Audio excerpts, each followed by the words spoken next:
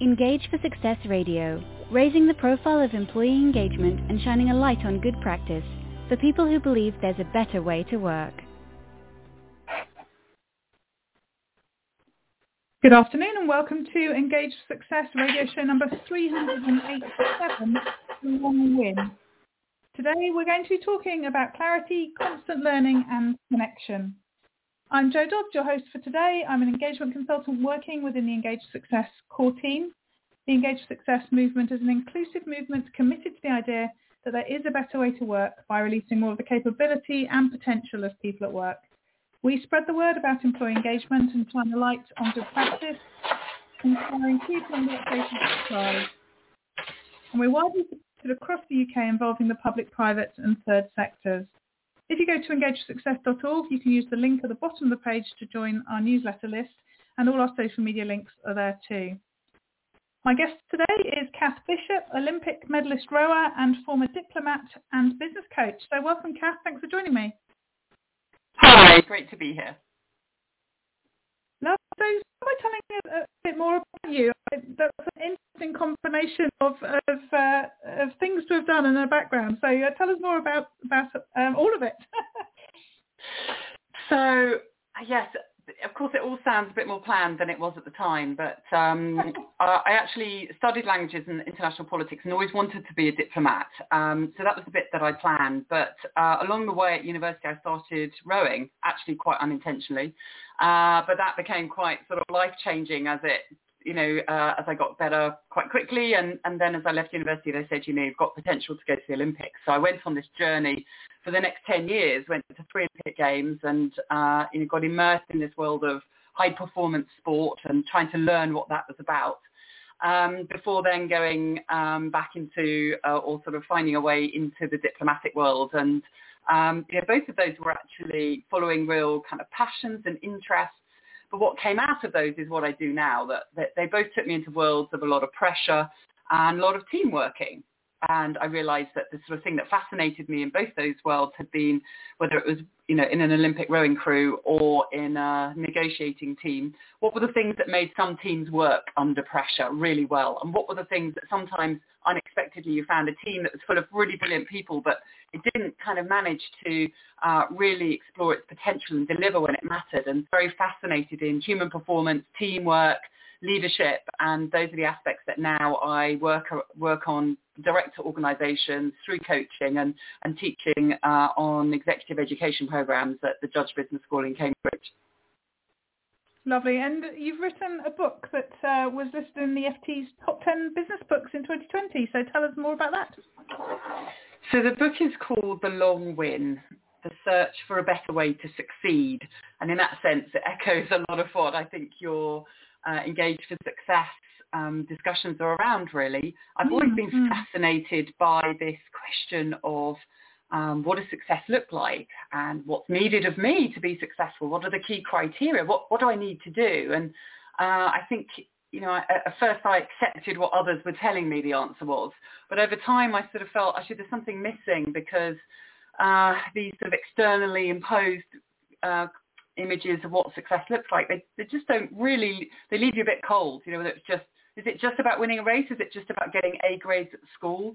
And I think sort of the rowing journey really gave me a chance to challenge that because I arrived in the Olympic squad and it was all about who are the winners, who are the losers, are you tough enough to win? And I got really immersed in this what I think now is quite an old-fashioned sporting narrative, but it certainly exists.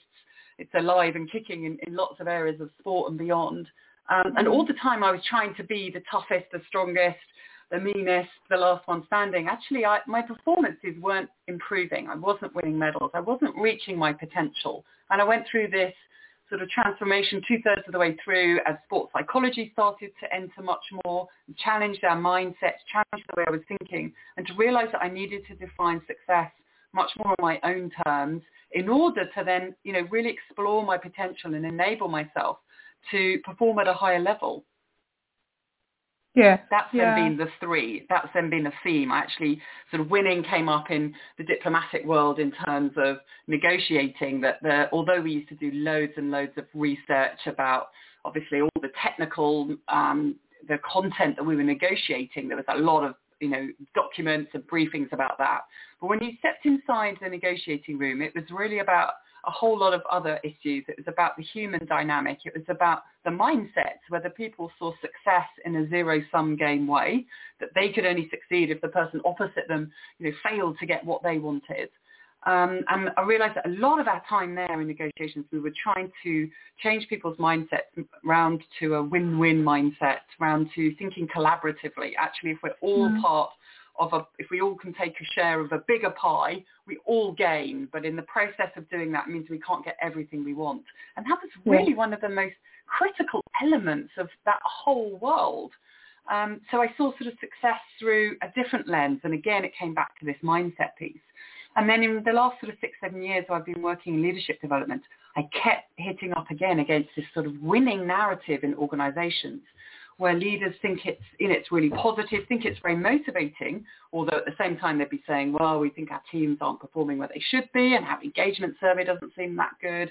But there's this sort of sense that it's the right thing to say we want to be number one, we want to be the winners, we want to be the best, when in actual fact, that doesn't motivate people. It's quite an empty, it's quite a short-term thing. It has no meaning. If you don't know why you want to be number one or what you're going to do, what contribution you're going to make when you're leading your sector or when you're, the top in the marketplace, what are you going to do with the responsibility that comes with that? How are you going to make the world a better place in the contribution that your organization makes, however small or big? If you can't answer those questions, then your wanting to be number one is having almost no impact. In fact, it's probably having a negative impact on the engagement of people in that organization. And all of those themes sort of came together, plus the parenting angle of seeing schools striving to win league tables, and again, this sort of push that children need to have all these A-star grades. And yet, again, in my leadership development world, I see people with brilliant education. Actually, they need something else to be an effective leader. They need creativity. They need to be able to collaborate and innovate, a whole set of different skills, which we don't teach in school. So actually those A grades, they have a limitation to what they're actually worth. And we should see a much broader picture again about what education's about. So I kept seeing this theme of success and a too narrow definition of what winning means. And I really wanted to challenge that.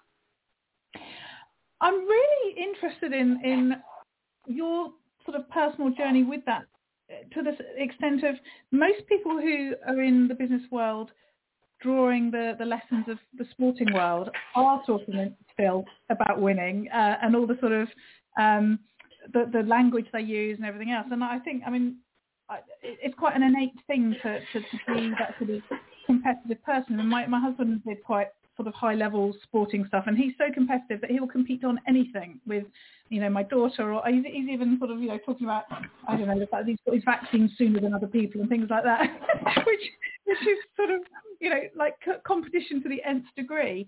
Where did you go, bearing in mind, you were highly competitive in your role, and you did a job that I guess most people don't ever get to, that wants to do it. Being a diplomat is, I think, seen as quite a not many people get to do that, even if they would want to. So your themes in your career have been about sort of getting to the top, if you like, but that's not where you've ended up. So what was that shift for you? Yes, and I think it is that realization of having been in those worlds, lived those worlds, breathed those worlds, and then thought, actually, there's a better way. We're not optimizing what we're doing. There was a big shift in sports psychology that came in sort of 2/3 of the way through my career that really challenged my thinking and helped me get out of a hole where I was, that nobody could try harder, nobody could be tougher than I was. But actually, I wasn't winning medals, and I had 2 very disappointing Olympics. And it was then that this sort of the performance mindset thinking started to become much more mainstream. And in fact, just sports psychology in itself became much more mainstream across Olympic sports. And one of the key tenets behind that is this separation out from the concept of performance and results. So we all want the results. That hasn't changed. We want to win. There's nothing wrong with that. But actually the way to improve, the way to optimize those results is we have to focus on our performance, all of the things within our control. And we need to accept that actually the results are dependent on lots of things outside of our control. We can optimize what we bring to that, but actually, sports results will depend on umpires, referees, weather, injuries, luck, all sorts of things come into that. So actually pinning everything on the result is not a sensible way forward. It also means that we kind of take the focus off actually improving all of the things within our power to improve. So we become world-class at improving in order to optimize our chances of winning. But the focus isn't, I want to be world-class at winning, not because I don't want to win, but because my best chances of winning are to focus here and now on improving. So you get this learning mindset that's really powerful, and that's actually what's driving athletes. Now, from the outside, we don't see that. We see them win, or we see the kind of media pull out the results side. So we're still kind of given that external lens that it's all about the result on the day. But actually, one of the other things I realized was there are lots of people who win, who don't necessarily feel that fulfilled, who have, who kind of afterwards crash as well because that moment of winning hasn't been connected to anything that comes thereafter. So again, if this sense of, the results and success is something that's external to you, then it doesn't bring you much fulfillment. It often also doesn't enable you to perform, and it doesn't give you that deeper resilience and creativity that comes from having intrinsic motivation rather than extrinsic motivation. So the medal in itself isn't really enough to get sustainable performance and to kind of overcome all of the hurdles that get thrown at you. So it was when the sports psychology came in and said, right, let go of the results and actually focus on your performance, and focus on it in a really broad way. So not just how fit and strong you are, but actually all of these other aspects, that mindset, recovery, collaboration, communication, because you need all of those in order to have a world-class performance at the Olympics or World Championships. And therefore you need to be improving those every day. Even if they're less visible and less measurable, they are really critical to peak performance.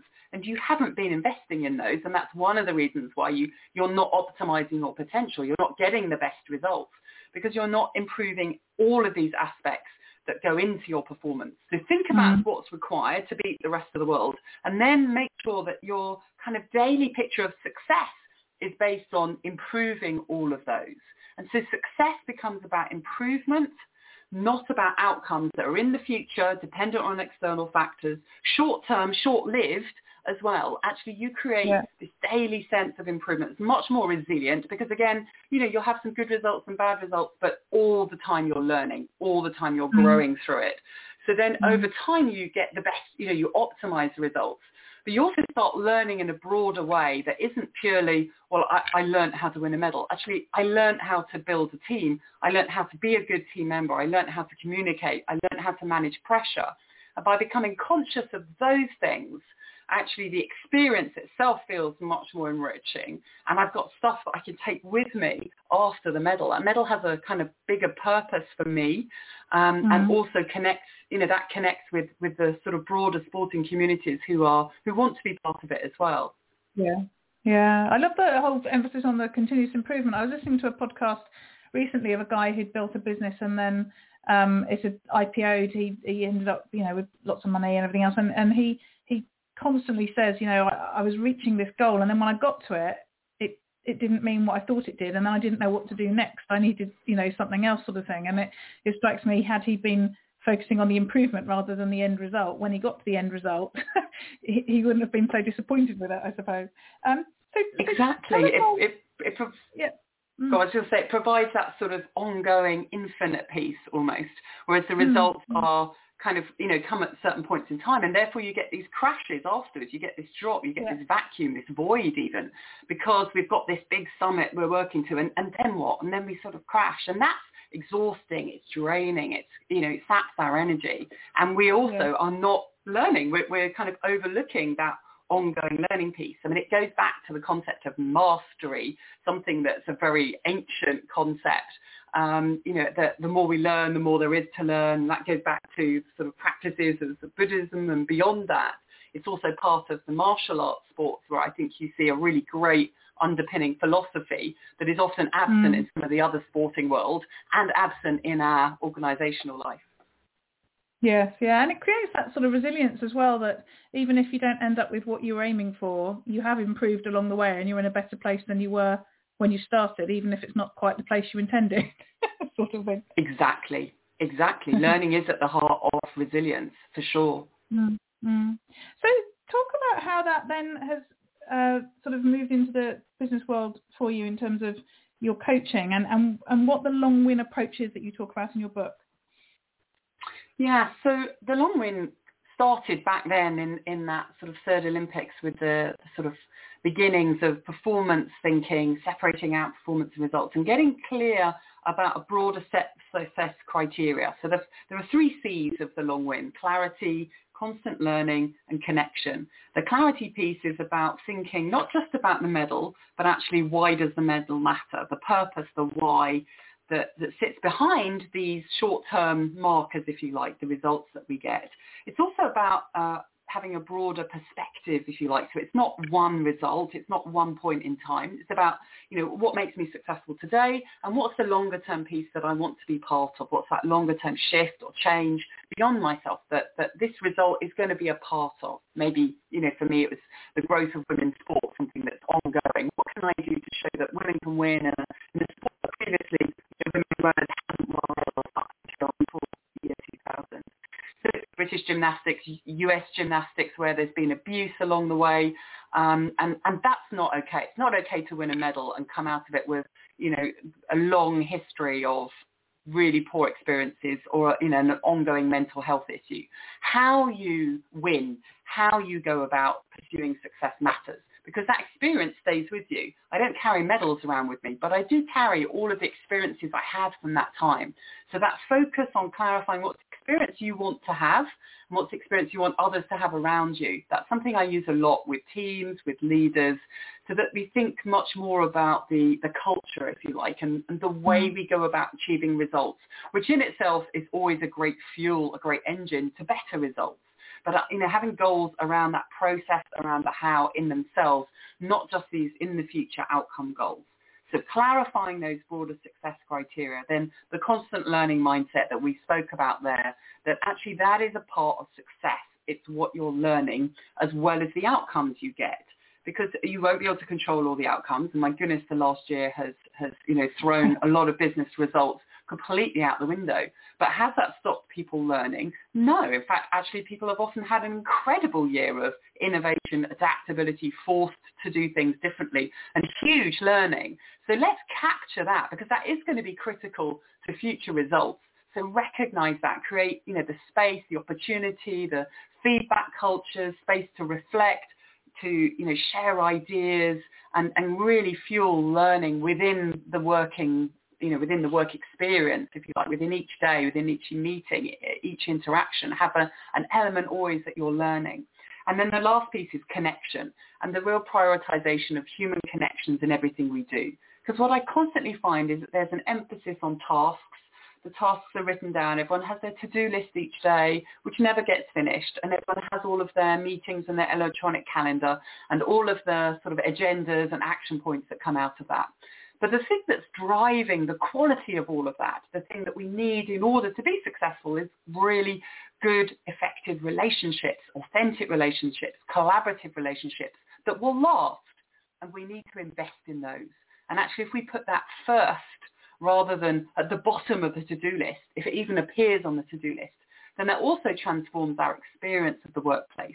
But it also leaves us, much more open to learning, to new opportunities, to creating a much stronger support network, much more resilience from the support you would then get from those people, and ensuring you've got people who challenge you, support you, inspire you, help connect you, champion you, that full range of connections that bring meaning to what you do and actually are also part of building a more collaborative way forward, rather than it's you against the rest of the world, which will only limit your performance. Mm-hmm. So I'm just going to throw a random question in here. I'm not even sure where I'm going with it. we were having a discussion today. We have a group of what we call wicked thinkers within the movement, and we have a regular meeting where we talk about, current topics and the state of engagement and that sort of thing. And one of the themes in the recent weeks has been about the whole sort of gap between the senior people having a view quite positively about how things should be and how people should be managed and led and all that sort of stuff, and how things really end up being in the business, if you like. And we were sort of saying that there's often a gap between the intention at the very senior level and then what happens as it filters through the sort of middle levels of the organisation. And I think if you talk to many managers, they probably totally agree with everything you've just said. But when they actually get there and sort of rubber hits the road, the way that they manage doesn't fit within this sort of approach. What are your thoughts on that, on how you take these, what are often operational managers who've got to hit targets, who get that there's probably a better or a different way of doing things, but can't quite see how to do it differently? So this is absolutely not about taking away from performance. This is about sustaining and creating higher performance by enabling people to support each other, challenge each other, creating those cultures where people are thriving rather than having to hit those targets, despite the culture, if you like. I think there's a really important, I think we don't always help managers to understand what culture looks like beyond the top articulated level. And I think, going back to the sort of Edgar Schein world of the different levels of culture, it's really important to think about, and that's why I use that word experience quite a lot when we're discussing just now. What's the experience that people are having? What's the stories that they tell, rather than what are your intentions? So I want everyone to feel like they're thriving, but are they thriving? How do I find that out? I need to make sure that I'm having conversations to learn, what the experience is of doing jobs at a more junior level or at different places in the team. Because if I don't understand that, then how can I help people to thrive and perform at a higher level? How can I support people to hit the targets, to reach the results that, of course, we still need to get? So this should be about creating, a stronger team that will deliver those things. And if we're struggling to hit all those targets, then what we're potentially missing out on a way of building more capacity, building that sort of the learning fuel that means we're constantly improving rather than doing things as we've always done them before, because that's how they've always been done. And that limits personal growth, it limits that team growth. So I think, having the learning mindset is always the most helpful thing, I think, to be thinking, what are we learning here? How else could we do this? What alternatives are there? What have we learned from the way this happened last month? What else can we try? What are those ideas? And having conversations around learning that are always an opportunity then for people to throw things in, because there's no right answer. So we just want to try some new things. We want to know what those alternatives are. But having those, having those relationships where it's not a transactional piece, it's actually thinking, what's the experience you're having at the moment? People need to trust me to answer that question. So you have to be building up that connection with who people are at a slightly deeper level. But then you are able to develop people at that level. You are able to support them to fuel the performance at that level. Because if we stay on the surface level, we really can't change what we're doing. We can go a little bit harder, a little bit faster, but that burns out pretty quickly and has a massive limitation. So the only way we can then actually fuel the performance to hit the targets that are probably going up all the time is to invest in people at that deeper level, to understand how can we bring the sort of sense of purpose to the work they do? What are the things that drive each of us? Understanding those drivers, understanding the sort of autonomy that we can give other people, those sort of fundamental intrinsic motivators of purpose, autonomy and mastery again, and that learning piece. What do you want to get out of this job? What do you want to learn from, being in this role? What do you want to take from this role? And, in what ways can you, experiment, explore, grow, get some more advice, get some feedback, so that we are, if you are fueling others to learn, then they will be driving their own performance, as well as then bringing, others into that kind of learning mindset and those learning conversations. Mm-hmm. And I guess it's more important than ever now with everything that's happened in the last year of the pandemic, and it sort of feels like we're starting to come out of certainly where we were. I'm not sure where we're going to end up, but the last year we've been sort of managing during a pandemic. I think Kath's gone. I don't know where she disappeared to. So I was about to ask her that we've been managing sort of during a crisis, and it feels like perhaps it's less of a crisis, or it will, it's becoming more business as usual, and what implications does that have for us moving forward? But as she's not here, she can't answer that question. She's just coming back. Here we go. I'm back. You're back. I'm back. Excellent. Well, I don't know if you heard my question. Just the fact that it's really important more than ever to sort of bear these things in mind. I was saying whilst you were not here that we've sort of been managing through a pandemic, and not that we're out of it by any stretch of the imagination, but we certainly feel like we're moving into a new phase. So, what are the next steps? What's the importance of this now for the next sort of 6 months, 12 months of business as things start to sort of develop again?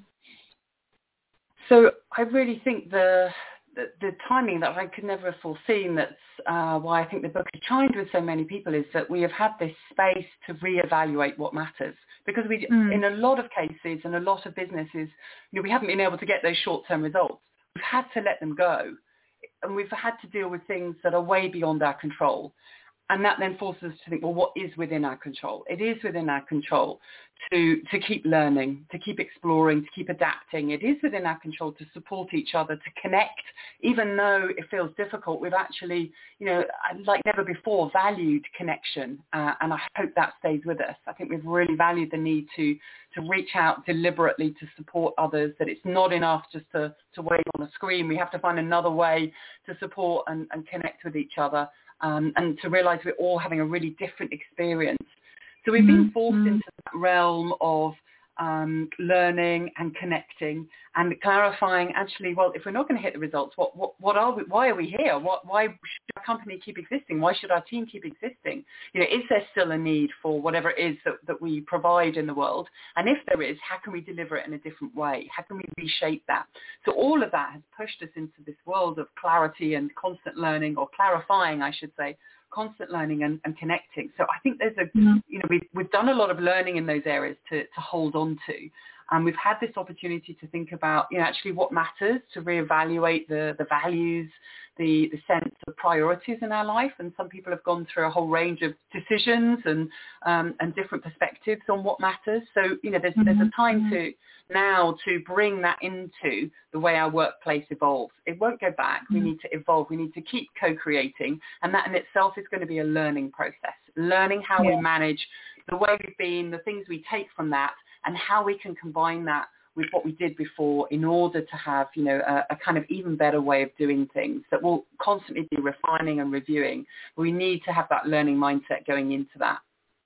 Absolutely. And just reflecting on those three areas, clarity, constant learning and connection, as you say, it just feels like we've done that this year because we had to. Let's hope that organisations continue to do that moving forward, because it's important, not just because. Yeah, now we've learned that it can help us in a crisis. We should keep that learning to take it with us. I mean, for sure, uncertainty that we've had this year, we're not going to move into a certain world at any time. No. So, managing uncertainty, unpredictability, and all of the challenges that come with that is going to be a part of the future. So these skills are, key to maintain and continue developing. Yeah.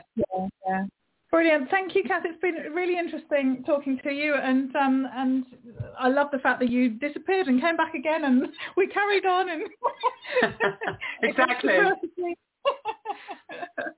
Lovely. Thank you for joining me today and for sharing that lovely information. Thanks a lot. Brilliant. Great to be here. Thanks for inviting me. So to let you know, next week I'll be back with Eileen McDarg, and we're going to be talking about her book and the concepts from that, which is Burnout to Breakthrough, Building Resiliency to Refuel, Recharge and Reclaim What Matters. So I'll see you next week. Engage for Success Radio, raising the profile of employee engagement and shining a light on good practice for people who believe there's a better way to work.